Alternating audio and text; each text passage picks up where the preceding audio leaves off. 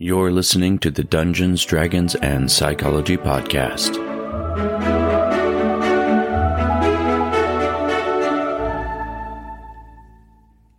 Hello, friends, and welcome to a bonus episode of the Dungeons, Dragons, and Psychology Podcast.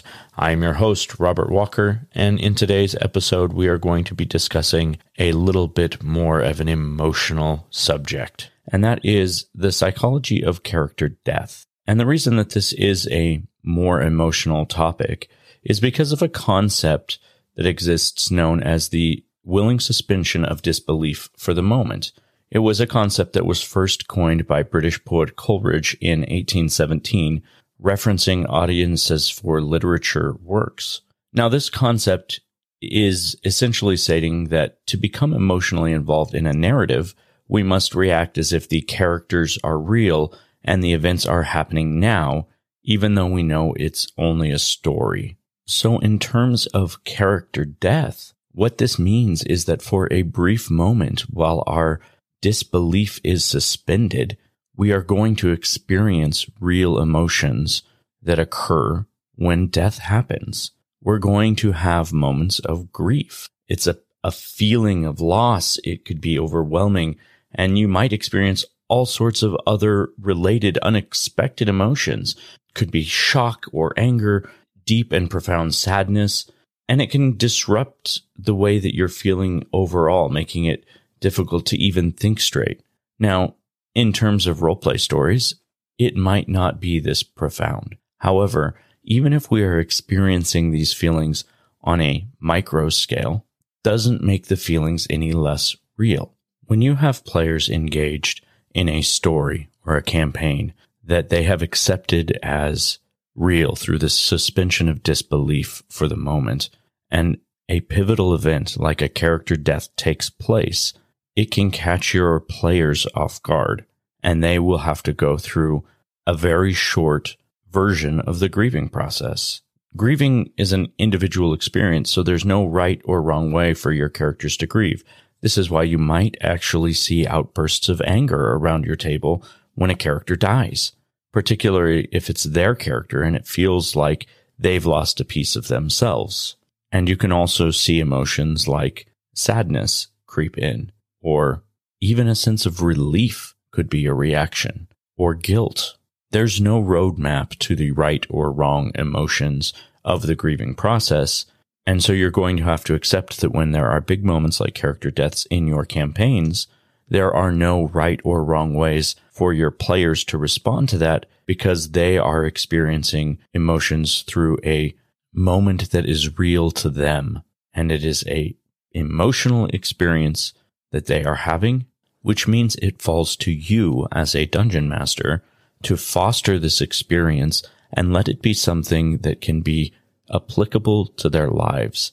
Give them the opportunity to use your game as a training process for dealing with real moments of grief that are bound to happen in their real life. I've mentioned before on previous episodes that individuals who play role-playing games are more likely to have higher emotional quotients. And part of that is because they are getting the opportunity to practice having real emotions in a safe and secure environment, so that when they do experience profound emotion-evoking things in their daily life, they've at least practiced the process of going through those emotions.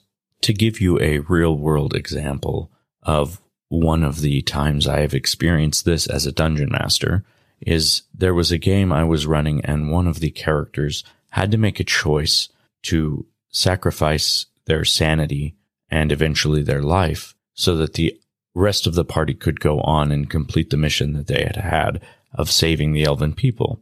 When this moment occurred, I remember describing the situation to all of the players by reading the text that I had written surrounding the culmination of the choice that this character had made.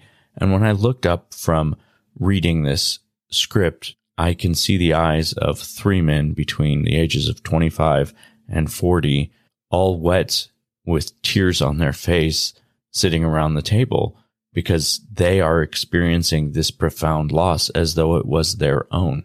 It's these kinds of moments that are why I believe that Dungeons and Dragons, or any tabletop role-playing game, is inherently connected to psychology. Role-playing is practicing life. We might be doing things that are grandiose and out of this world and not possible in our existence or our version of the multiverse, but what we are experiencing as characters is a real response to an emotional event in a world that we have chosen to accept as real for a short amount of time. And one of the most magical parts about this whole process is that because we are choosing to suspend our disbelief for the moment, we also get to resume our disbelief when the time comes. This means we can experience those deep emotional feelings for as long as we choose, but at the end of that time, we can resume knowing that it is a story and that these emotions are related to fictional things. You might be wondering why you would want very emotional moments in your games like this.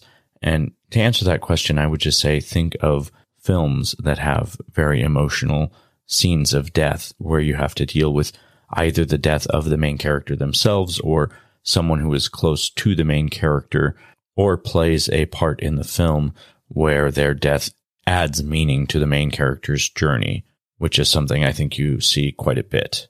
One of the best fantasy film examples I can think of all time, I think, is in the 1984 film, The Neverending Story, when the hero Atreyu loses his companion, his horse Artax, in the swamps of sadness because the horse is overcome with sadness.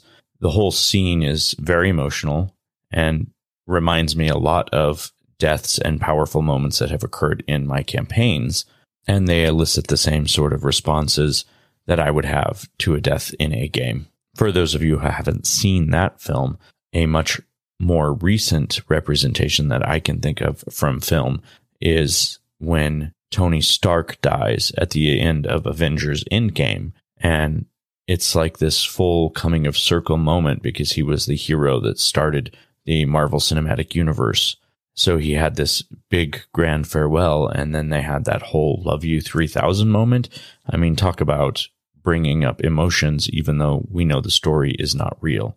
But I did want to bring up film here because in movies, they do something that is very important to experiencing character death through a narrative. And that is after the death, there is almost always, and there are, of course, exceptions to this rule, but in general, there are moments of hope that occur after death. And this, I believe, is equally important in a campaign that you run where there has been a character death, is to offer moments of hope to your players. And the reason for that is because it is part of that process of practicing for real life where we need to know that after grief, there is hope. After loss, there is more to life. But also, I want you to take away from this that no in-character death is ever going to hit you as profoundly as dealing with true tragedy or true loss in your life. And so I don't want to minimize the impact or the emotions that a person might experience after a real tragedy or a real loss. I just want to say that I think it's good to have that opportunity to practice experiencing such emotions so that when we are going through them in a more profound and a realistic manner, we do have a sense that there is a light at the end of the tunnel. There is hope that exists beyond our moments of grief. And the last thing I will say before we go on to our next segment is that if you are struggling with your emotions because of something that has happened in your life, someone that you've lost, or any sort of traumatic experience that you have had, please seek help. There are resources out there, and I promise you that talking to someone does help. Maybe not on the first day, maybe not in the first week, but over time, it will help. Let's move on to tricks of the trade. Okay, this is Tricks of the Trade, and today we're going to be talking on how to make death in your games more meaningful, or how to learn from character death that takes place in your campaigns. The first piece of advice that I will give is this: let death have meaning in your campaigns. And by that, I mean, don't hand wave away character deaths when they come up. If a moment happens and a character has legitimately hit their death threshold, they've lost enough hit points or their constitution has dropped to the right place where they will die, don't just change that on a whim because you don't want to have to deal with character death. Use the death as an opportunity to add more emotion and meaning to your story. Embrace it. Don't throw it away. Another suggestion that I have is that you can always plan a death of a character as a piece of a story element.